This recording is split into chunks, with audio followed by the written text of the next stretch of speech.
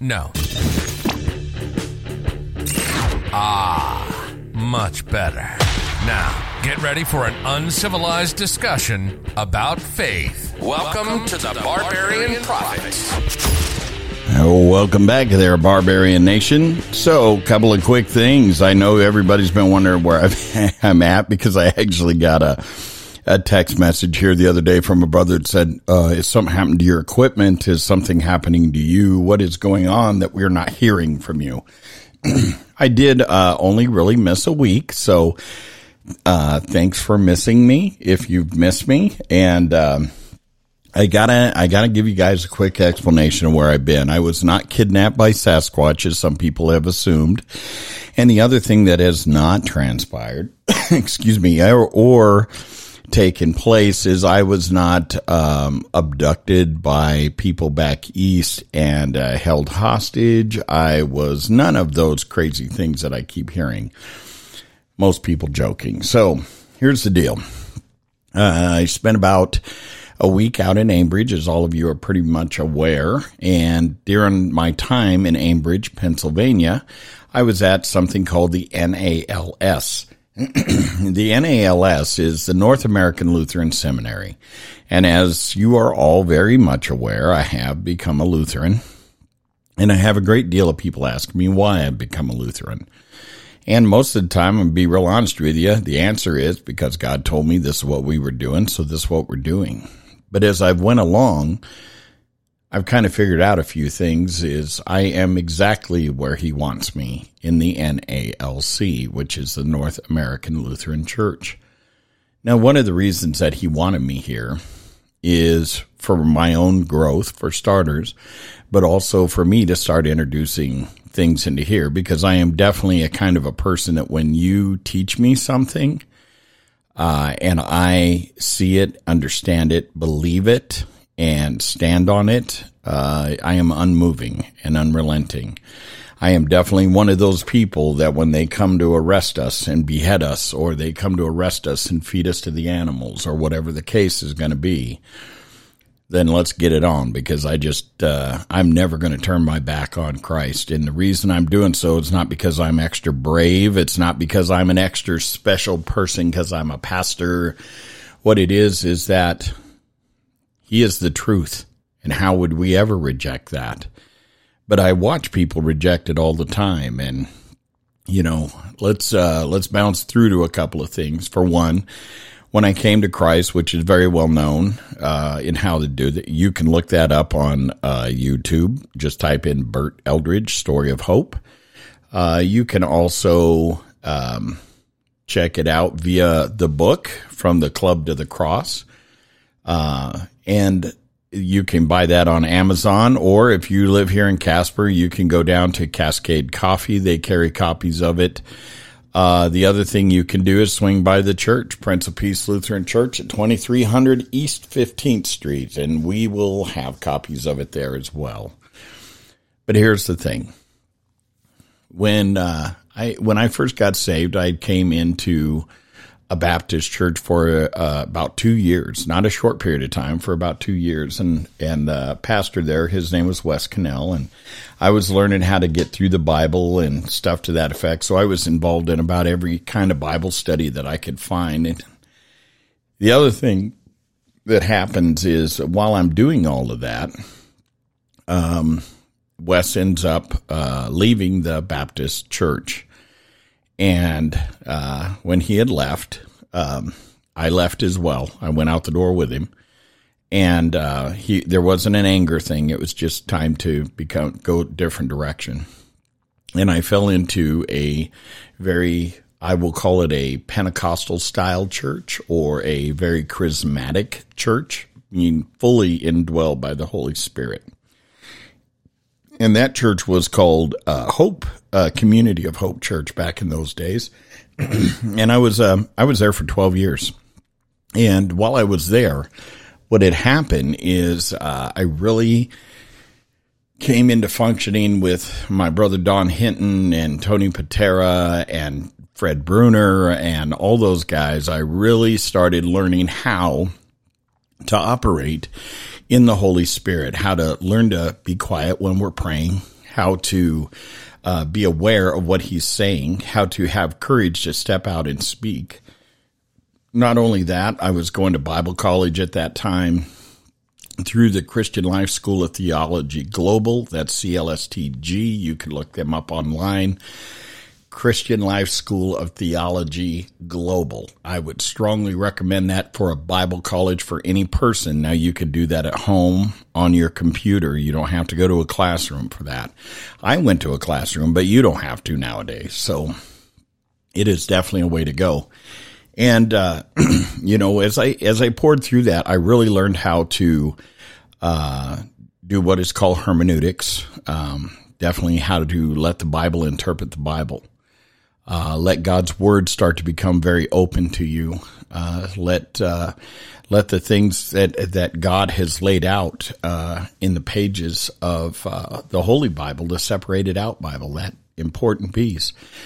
And not only that, I learned a great deal about what the apocryphal books meant, which ones were worth reading, which ones were questionable, stuff to that effect. And as we truck along with all that stuff, I started to really grow in my faith because God kept growing me. He kept pouring more into me. And the more he poured into me, the more willing I was to be poured into. So what ends up happening is eventually, they start handing you degrees, and that just always seems like a brag to me. But, eventually, I'm going to tell you this. When you get your first master's degree, most people, I kind of chuckle because most people usually only get one master's degree, because it's a lot of work. When you get your first master's degree, you learn just how stupid you are. By the time you get your second master's degree and then a doctorate, you learn that you completely don't know anything about anything. And what happens is you just simply need to trust what God's word is saying, and sometimes just get out of his way and allow him to love people through you. Because one thing that I will always teach you, and as I teach all of my students, the opposite of love is not hate. Hate is the opposite of peace, because hate always leads to war. But the opposite of love is, anybody? Are you thinking about it? It's use. When people use each other. So, one thing that happens, one day I'm traveling down the road and God says, I've never used you, Bert. I said, oh, you haven't? He goes, no, you always tell everybody that the opposite of love is use, and I love through you. I don't use you. And from that day forward, it became a very powerful thing for me to understand that the things that I do, I don't do them because God is using me. I'm not a tool that gets thrown back into a drawer when he's done. I'm not a person that is just here today and gone tomorrow or any of that stuff. What I am is I am an instrument of his love, and I feel very blessed to be that. And it also lays a burden on me that when I am speaking, to always remember that why I exist is for my Savior to love other people through me. There is, so let's truck on with the story, is that as I learned all these things and grew in my faith, and I preached and taught in numerous places. I've been in the county jail for years, preaching and teaching every week. At the prison, I've been for a decade, better than a decade now. Preaching, teaching, a couple times a month. And in the mission, I've been on and off preaching and teaching there for almost 2 decades. And in doing so, what I've always tried to do is make sure that I share the truth of the word. I let people ask me questions, and that is one reason that I stayed so deep in going to school and pressing forward to get the education I got, is because I wanted to be able to properly answer those questions. And when they answered them, I didn't want to answer them with my opinion. I wanted to answer them with the truth, with what the Bible said. So I wanted to be able to rummage around in the Bible and say, nope, that's where this says that, and this is how this works. But even at all of that, what ends up happening is what ends up happening is we see people that can take any chunk of word and twist it. And I'm very cautious with that because I don't like to get into combat with those people because they become so right that they would rather destroy everybody around them and everything around them and be right rather than actually work with a person to help point out Christ to them. So I always find that very bizarre. There are several things that I see within the Christian faith that often makes me kind of scratch my head with people, but I realize that those are just people and they are not Christ himself. For Christ is not angry at us, and he is not going to make these spectacular demands and try to crush us and kill us if you don't do what I say. You know, I just don't see that. The other thing that happens is as we start to take a look at all of the things with the Bible, you realize there are no contradictions in it. I hear people say that there are all the time. I haven't been able to find them. When they say this contradicts that, it's mostly because they don't understand what they're reading or they're taking one line completely out of context and slamming it against something else. But each piece of that word is meant to be read in a spiritual nature. You know, when you're trying to find your salvation through your own brain, through your own knowledge, through your own secret understanding, that's usually where you get lost, because you'll eventually turn to the one person that you trust. And when you turn to that one person that you trust, he'll always betray you, and that's yourself, because you have a tendency to always battle against God. And when we find that we are not working for him or working towards him or working for all these things, what happens is eventually it really kind of messes us up, because we want to be able to achieve things. That's the nature of humanity. But with Christ, he says, I've achieved all things. And he did that fully as a human being. And when he did that fully as a human being, he did that so you would have a path to him. He drank the cup of wrath so that you could have a cup of grace. And I'm going to tell you, you need to really learn how to drink from that. You know, just a real brief story on that is when I was at church yesterday, this is a Monday, it's happy 4th of July, everybody, because this will be out for the 4th of July. But when I was preaching here on July 2nd, one of the things that God had laid on my heart was, my people are not seeing. And I just had to get out of his way and let him preach the sermon he needed taught. And one of the things that was said in the midst of all of that was that I have provided you everything you need. You know, people think they always have to find a new understanding, and sometimes that understanding is within you. He already knows what it is. Just like a walnut is fully a tree, it still looks like a walnut to you. But everything that ever is going to make that tree, that oak tree, it's all inside that nut. Is all inside of that, encapsulated in there and waiting for its moment. And as it dies and it breaks apart and the things around it begin to dissipate and disappear, the next thing you know, solid roots grow. And I think that's what happened when I first came to Christ and started spending time in these churches with these very well-rounded Christian men that both fully believed Scripture with all their hearts and were not lost in the Spirit, but also walked in hand with the Spirit. Because those two things are very much needed. You have to be sound in your word, and you have to be sound in your understanding of the word, and you have to be open enough to allow God to do amazing things through you, to pour his love out on other people. And one of the things that happened the other day is when I was done preaching, I said, man, God, that was a tough message. I'm hoping the church somewhat received it. And he had me stay at the altar and pour all of the communion and what was left over, the communion, into the chalice. And he said, drink this. And I started to eat the body. And he said, I didn't ask you to eat the leftover bread. He said, I ask you to drink. And as I tipped it up to my mouth, he said, this is a cup of my grace, for I have taken the cup of vengeance and pain and suffering. So as you drink this cup week after week, remember is that when you come into me, I am what gives you peace. I am what show you what love is.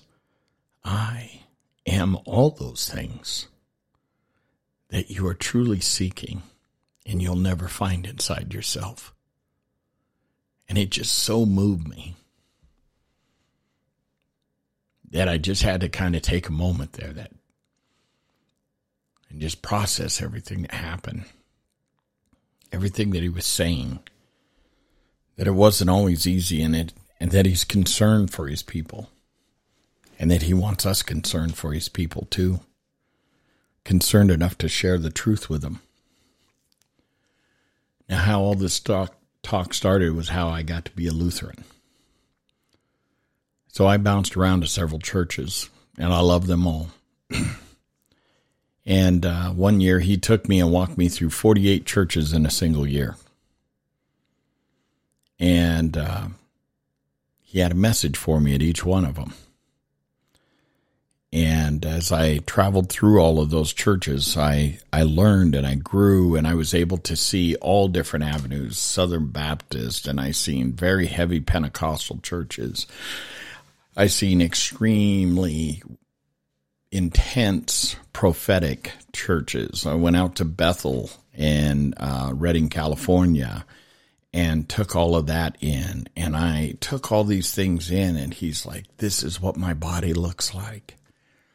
And I started to realize is that all the churches he sent me to, they were all very different churches, but very similar things were preached in each one of them. And as I traveled around to all these churches, what I definitely came to understand is that the Spirit of God was alive and active in all of them, even the ones that we don't think he is.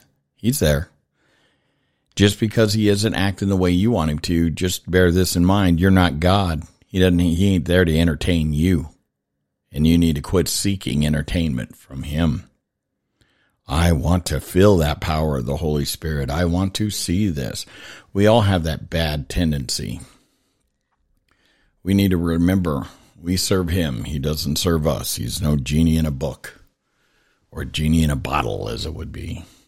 So what happens one day is my friend Brent and I and our wives and my buddy Mike and my buddy Norman, we're all praying in a chapel over at Restoration Church in Casper. And the Lord tells me, are you ready? And I said, I am. I'm ready to take a pulpit. And immediately in my mind, I quit listening to him. I said, yeah, I'm ready. I'm ready. So when I stood up from there, I didn't even sit around to hear what he had to say. I heard him say what I wanted to hear him say, I guess. And so I popped to my feet and I gather all my people there together because it's the end of the evening anyway. And I said, okay, so I'm going to take a pulpit. Now all look at me kind of funny because that is definitely something I never said I would do. And I didn't say I wouldn't do it. I just never ever would say that I would do it. In fact, I used to do everything possible. When people would offer me churches, I would run away from you as hard as I could. And my wife goes, so what does that mean? I said, wait a minute. I guess I don't know what that means. I'm sure that we'll figure it out. It's probably going to be a Hebrew root church because I really like Hebrew roots and, all this other stuff. So what ends up happening is that was in June of 2021. And so then what ends up happening is I'm up in Alaska. Well, I end up doing this wedding that weekend. And I run into this guy. He says, hey, do you preach? And I said, yeah. And he goes, hey, I'm a Lutheran. I'm at a Lutheran church. And I said, okay. And I thought, well, okay, that's interesting. Lutherans would never let me inside their church to preach, that's for sure. I'm too charismatic by that standard, I guess. And what he ended up saying was, no, we're just looking for somebody. You just have to preach for about 15, 20 minutes, and we'll give you the stuff to preach on. And I was like, oh, you control my preaching? They're like, no, we'll give you the words for worship. And I'm like, well, will the songs be on the board? Because I didn't understand what he was talking about. And what he ended up doing was sending me some stuff, the readings for the day. And I was like, oh, they tell you what you can preach on. This is cool. No problem. I'm an educator. I can educate. So what ends up happening is I tell them, yeah, I'll talk to you when I get back from Alaska. And I leave for Alaska. And while I'm in Alaska, my boss ends up reaching out to me and telling me, after I worked for him for 20 years, at that point, I think 22 years roughly, is that they're selling the company. So all of a sudden I'm hit with, I ain't going to have a job. And, which no big deal. I'm very employable. Got a good reputation as a safety, director. And, so what ends up happening is right as soon as I hang out with this, the other guy calls, Alan. He calls me, and Alan says, hey man, you got to make a choice. I said, well, Alan, you just pick one for me and I'll preach it. Well, do you need time to prepare? Not really, man. You lay down anything and I can preach a word on it. And he goes, okay, because they'd never seen that before. You give me any part of the Bible, I'll preach on it. Tell me I got an hour, I got an hour. You tell me I got 5 minutes, I'll take an hour. Just kidding. I'll try to stay within that 5-minute range. So what ends up happening is, I get back, deal with the work thing, which gave me a job until December. And then I end up going in and I preach in this church and I watch them do all the liturgy. And it was the first time I was really, I paid attention to it somewhat, but not really. And when it came my turn, they kind of point a finger at me and there I am. I get up and I preach my bit. And when I'm done, all of them are like looking at me and I'm like, okay, well, this is either really good or really bad. And they said, hey, would you mind coming back and doing that again? I said, sure, not a problem. I can do it one more time. I've got to start processing and looking for work. So I do. And I come back and they say, hey, can you do it a couple times next month? And then next thing they said, hey, can you help us with Christmas? I did not know what that meant in a Lutheran church. I just want to point that out. When you think Christmas, I'm like, wow, that's the big show. The Christmas Eve is the biggest time in church other than Easter. But yeah, man, I'll do that for you. That's no problem.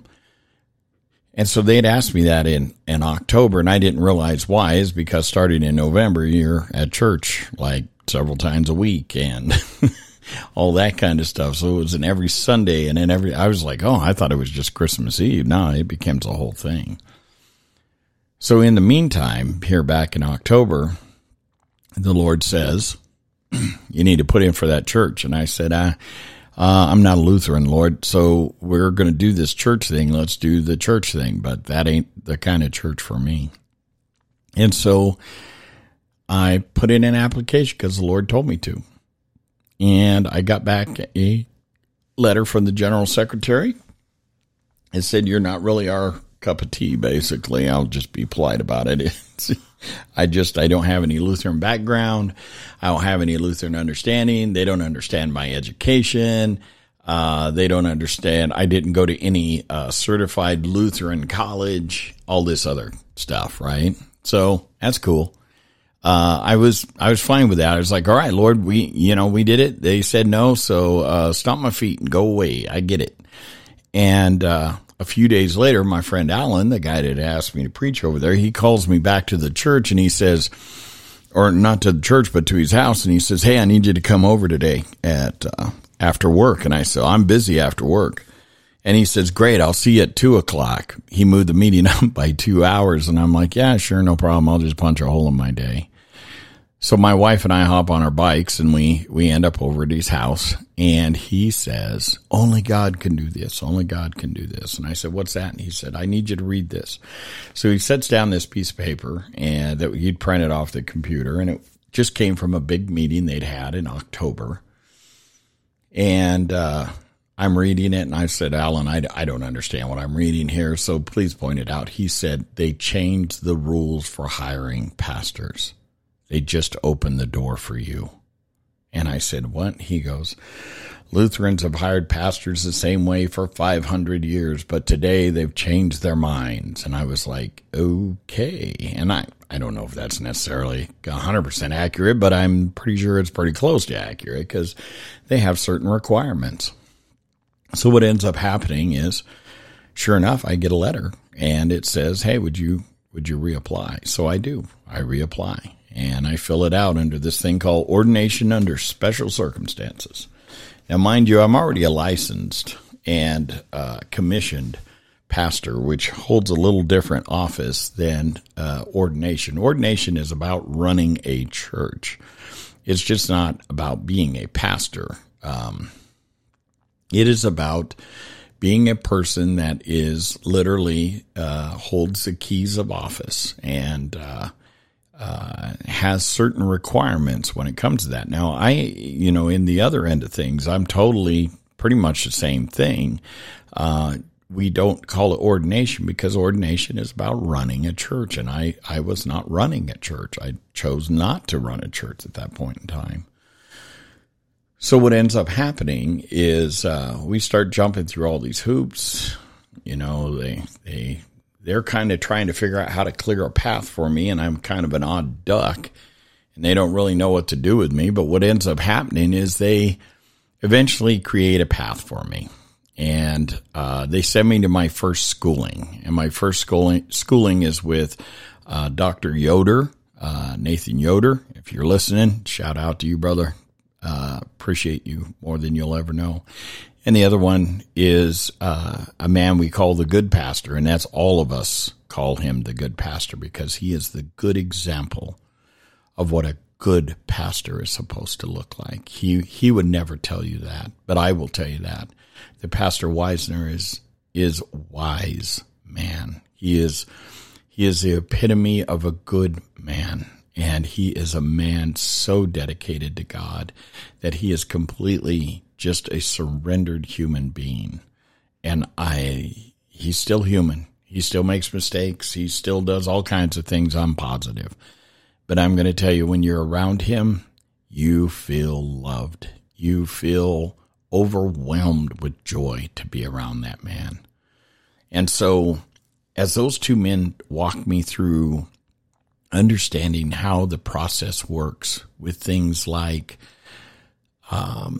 communion and understanding the process for bringing the communion into a room, and not just bringing it into a room, but the reverence that we treat it with and where all that comes from and everything. As they're teaching this class, I literally am struggling back tears, and some of them sneak out. That happens on occasion.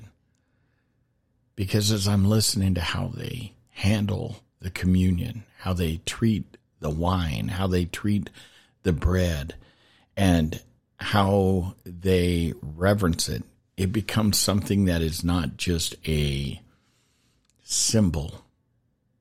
It becomes literally the prophetic part of God that we need. And as I take a strong look at that, all of a sudden I realize that the whole time I've been taking communion, I've been taking it as something that's a representation of something that happened, not as something that is currently happening. And all of a sudden my mindset towards the NALC and towards the Lutheran Church shifts to the point where I'm like, this is what I am supposed to be doing. I am to be a priest. When I am handling the Lord's body and his blood, and I'm delivering his word, I am to be a good priest. A priest that goes way back to the old stuff. It goes back all the way to Moses. And as it goes back to all those things, we start to realize that he has provided us with stuff from the very beginning.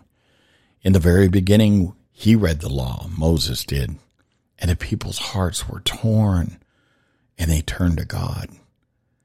And in today, what we do is we hear the word read, and their hearts should be torn. And then they should hear this most amazing thing called the gospel, to where their hearts become open. And as they become open, what happens is they are able to come into contact with a God that loves them more than they can even possibly imagine.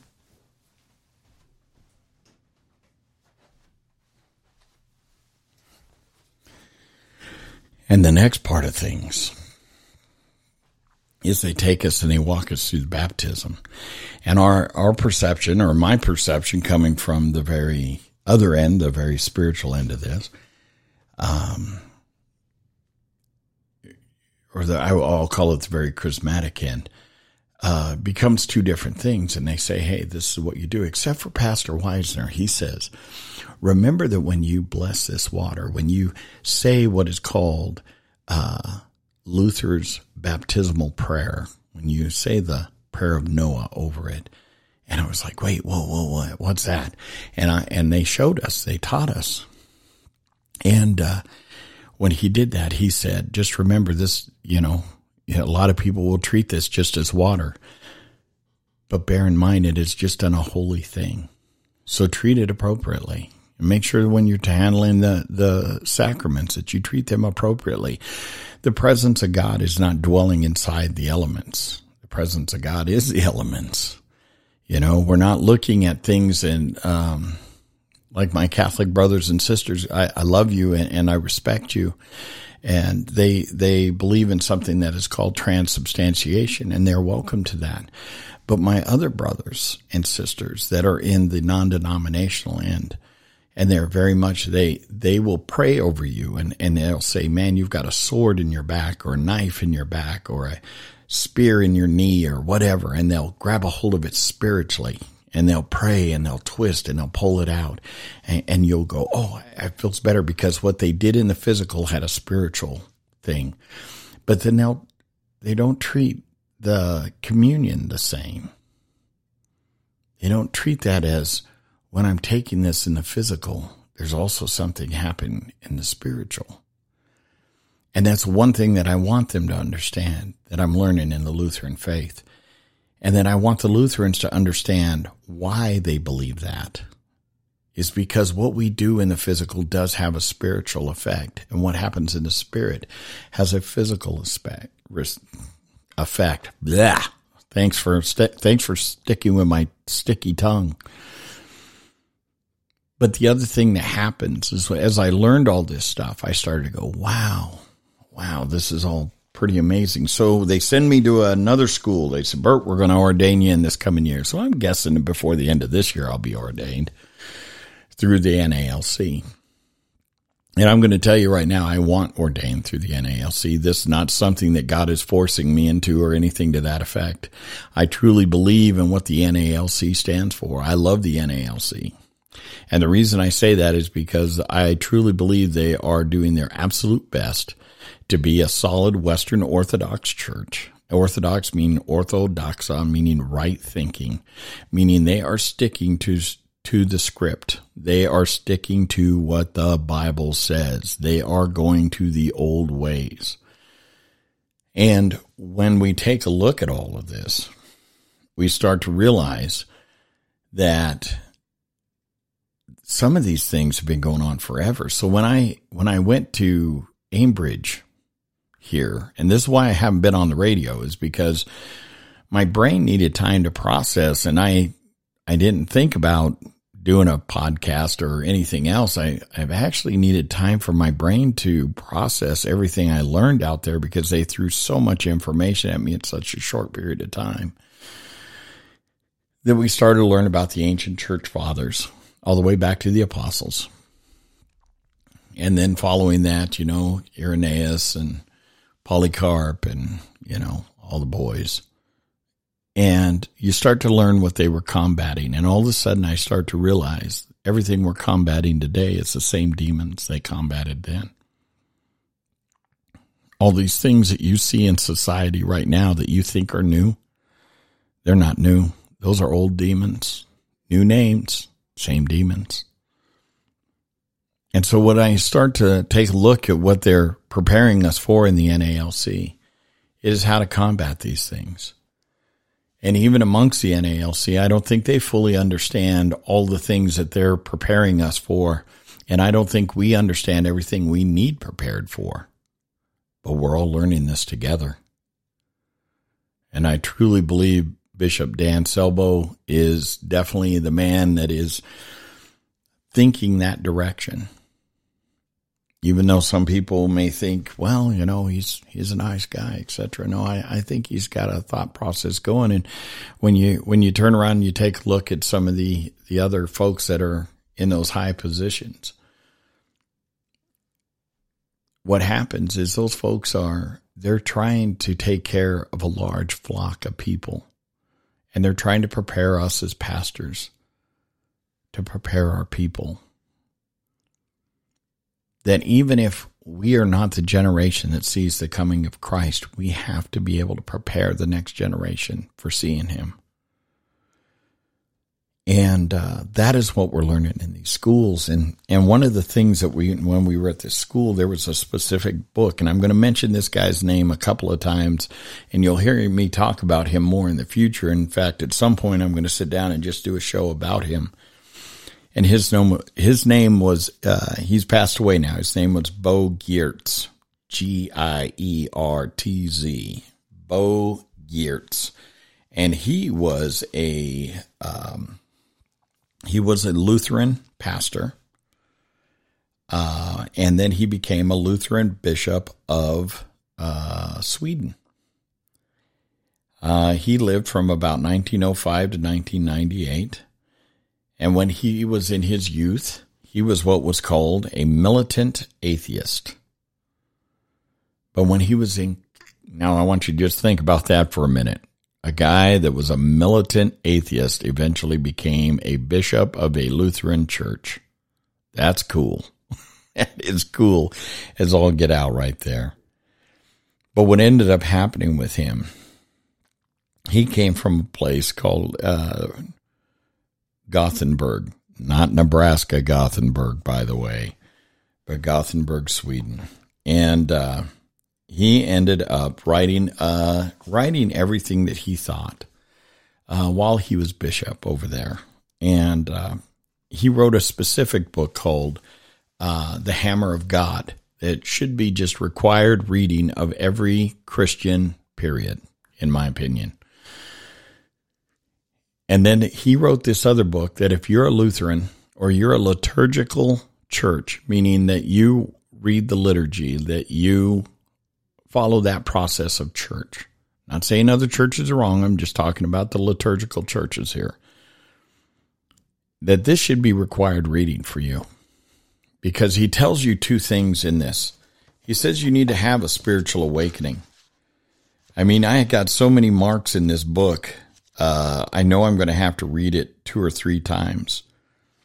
But he has a specific part in this book that it says liturgy and the spiritual awakening. And I wrote myself a note next to that title. It says, hang on every word of this section. Because all of this applies to where we are developing the church. And I see why God has brought me here to this church, to specifically Prince of Peace, is because these people are willing to learn. They're willing to grow. They're willing to change. A lot of people think with a liturgical church, well, the Holy Spirit can't be alive in that. The Holy Spirit is fully alive in there. If you need him to have you all hip hop jumping on the floor, that is definitely not happening there. But I will tell you this. They are fully alive in the Word of God. They are fully alive in their worship. I'm watching the worship change right now to where I've done my absolute best to tear down the barriers to what is called a hymn. David Bear, which is the dean of my district, he made a great comment to me one day. He said, "Oh, there's modern day hymns, Bert." And I was like, that is right. So I researched what a good hymn was, and I was like, look, there are stacks of modern day hymns. And I told my church, don't forget the old ones, but you're welcome to these ones too. And they created these 100 hymns that they're going to do over the next couple of years that they said, and they sound alive when they sing. Oh my word, my church has not sounded so awesome before, at least for me. At least for me, they just sound so incredibly beautiful, and their hearts are so ignited. It is just amazing. And that when the people know how the song goes and they're in the audience, they are participating and pouring themselves out. And I do have one of those weird Lutheran churches that they do have a tendency to say amen just randomly, not just because I told them to.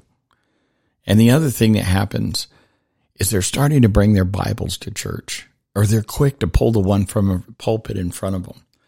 And I make sure that I just don't stick to certain things, but I bounce to whatever God has for them that day.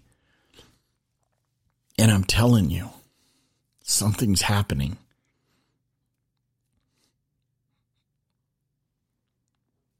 I've seen several miracles that have taken place in that church, whether you want to believe them or not.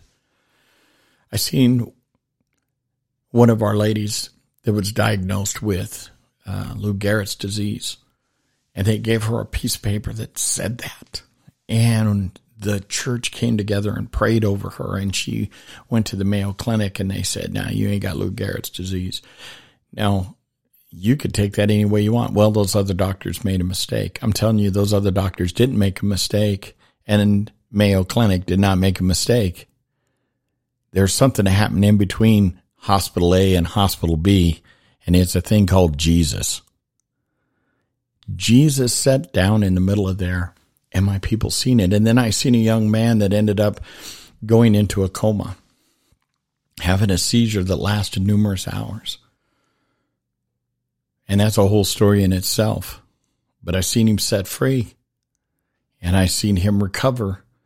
And the doctor said, yeah, when he was in a coma, they were like, this is going to be 2-3 months worth of recovery. You're going to be at least 2 weeks at Elkhorn at the recovery center, and you're going to have to do all this. And that young man stood up and walked out of the hospital a couple of days later. And they didn't have any answer for it. In fact, what the doctors ended up saying was, his recovery is highly suspicious. Okay, I don't know what that means. You were the ones that were examining him. All I can tell you is what happened between the time he went into a coma and the time he came out. What happened in between was Jesus. And that's a fact. You guys have heard that kid's voice on this show before. That's Cody. But I'm telling you, I saw a miracle in that. And I saw another one where a kid had OD'd on some drugs from another church. And that all of us is the body of Casper, the church of Casper. Who cares which building you go to? The church of Casper came in and fell on our faces in the park across the street, and we prayed. And we prayed for that kid. And his dad came out of that hospital, and he said, his body is shutting down. His muscles are starting to atrophy. His kidneys are filling with acids. He was dying. And so it came time to pray. And the first pastor that stepped up to preach, I'm just going to tell you this about him. He was not part of the charismatic churches. He was from a liturgical church. And he said, we're not buying that. Because we have a God that answers prayers. And he started praying, and then the next person, and the next person, and the next person. And one of the great things is that one of the other pastors from another church is the one that buttoned it all up. And he ended it with that strong thing that we end a lot of meetings with in the Lutheran church, and that most churches, they utilize this from time to time. But, you know, if you're in a recovery program, you're definitely going to know it. But the Lord's Prayer. And to listen to all. all those people lift up the Lord's Prayer in a single heart and a single mind was incredible. And yeah, that kid walked out of that hospital alive. And the only difference between his death and his new life was Jesus.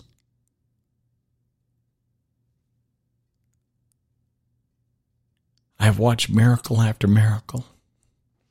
I watched one of the ladies from my church that they said that she was going to need an eye replacement. Now, she's had them before, where they had to transplant a new eye into her, and she tells me the other day, I said, well, you can't leave town till I pray over you. So I went over there and prayed with her. I said, do you believe? And she does believe. I've watched her healed before. She says, I do believe. And she goes, but the doctors say these ulcers are too big in my eyes, and more than likely we're going to have to do this. And she was very upset.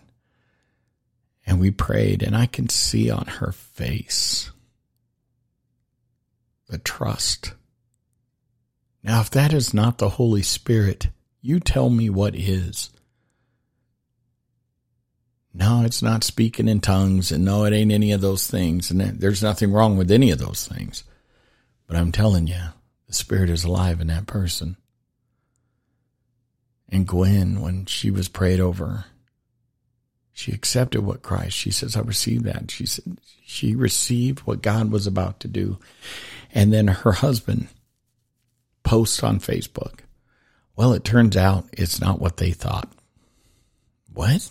It turns out that it's not what they thought. She just needs some eye drops and to take a little bit of medication, and her eyes will get all better. When she was leaving town, they were convinced that they would be down there for several weeks, and she was going to lose her eyesight. And God restored her. God restored her. I am honestly at this point in my life where I understand why Christ has brought me into Prince of Peace Lutheran Church. And it isn't because of the name Lutheran, but it is because of the things that are starting to transpire through that church, because God is working through a willing people. And that we're seeing the unification of the city of Casper's pastors slowly coming together. I've seen them try this numerous times over history. But what we're seeing here is, instead of an organized group, what we're seeing is them just coming together and praying with each other from time to time, or singing together from time to time, or just being thankful and loving each other whenever they see each other in public. And what's happening is we're no longer going to be the Lutheran church or the non-denominational church or the Baptist church. What we're going to be is, well, and all you others too. So if I forgot you, I'm sorry. But what we're going to be is just the Church of Casper. And our house happens to be a Lutheran house. And your house happens to be a Baptist house. And that's how you worship, and that's how you come. Man, I ain't there to judge that, and you're not there to judge me. But what we are here to do is praise a holy God and be a part of his family. And I am just so thankful that God has called me to this. I'm so thankful that he has called me out, because I would have what he needed, apparently. Who knows? Who knows why he calls me? I'm a knucklehead anyway, right? But man, things are changing. The world is changing. And we can look at all the bad of it, or we can look in the midst of the darkness, how bright his people can be. And miracles can start to take place in a place where miracles, nobody would have ever said, yeah, the Holy Spirit's so alive over there, they're going to see healings left and right. They've seen 4. I don't know. I think 1 was enough, but I'll take 100,000 if he'll give them. So I'm telling you, we're going to see demons delivered from people. We're going to see people's hearts turn to Christ. We're going to see the dead raised. And we are going to travel from the land of the dead to the land of the living because Christ is calling us out of our graves. I am so blessed to start to understand the things of the liturgy, to understand these simple things, is that when we read things from the prophets, when we read things from the book of Deuteronomy, when we read things from Leviticus, when we read things from the old law, we'll just say, Moses read those things out loud. Nehemiah read those things out loud. Think about that when you're saying them. When you are reading the Bible, you are not just reading it by yourself. When you are saying these words out loud, they have been echoed throughout time. How incredible is that? And when we are saying the prayers back and forth in the church, they've been said for thousands of years, back and forth to the people.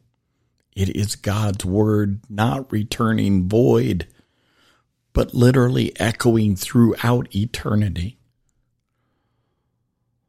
When we sing the Psalms, bear in mind, Jesus as a young man sang those Psalms when he was in synagogue.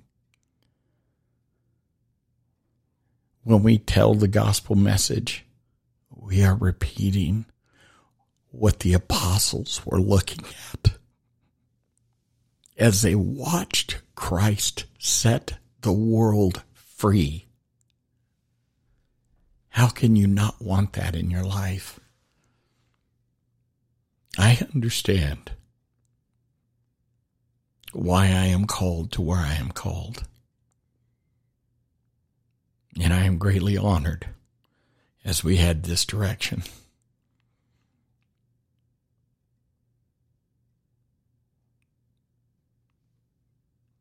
We're a long way from those prayers said in a jail cell. And we're a long ways from that first message I preached.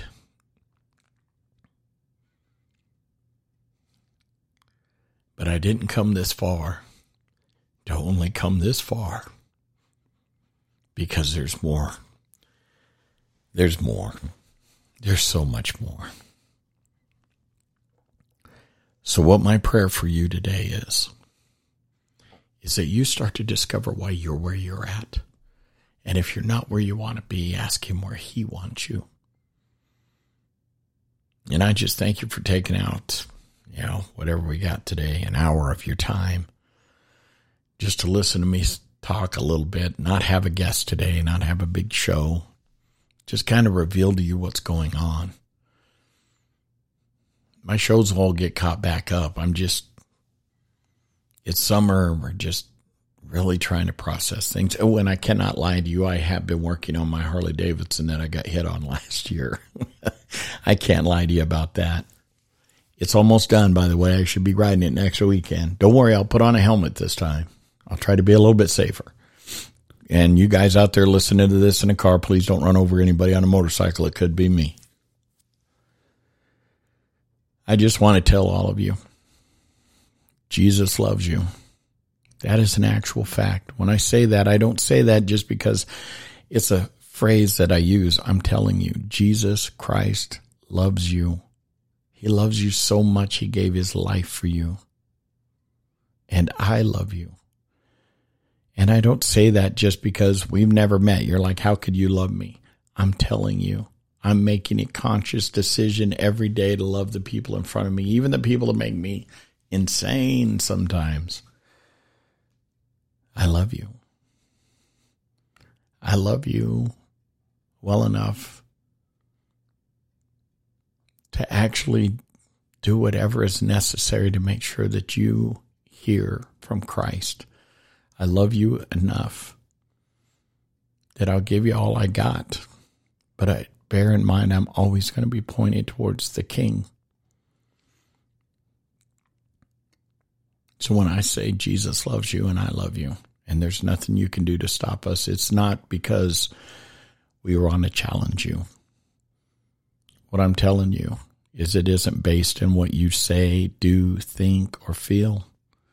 And in order for me to be more like Christ-like or working my way that direction, I have to remind myself, I have to love the way Jesus loved. So I pray you well, and I close you with this. Merciful Father, I am just so thankful for the listeners of this show. And I'm thankful for my nephew who gave me this equipment. Let me not waste my time in here, but let me share your story all the way. Lord, I ask for blessing on each person listening to this, that their hearts would be changed. Not that they have to be a different person, but that they no longer have to be who they've been. You have won the war. Let us be smart enough to surrender to the winner. I say this humbly in the name of our Lord, Savior, and risen King, Jesus Christ. Amen.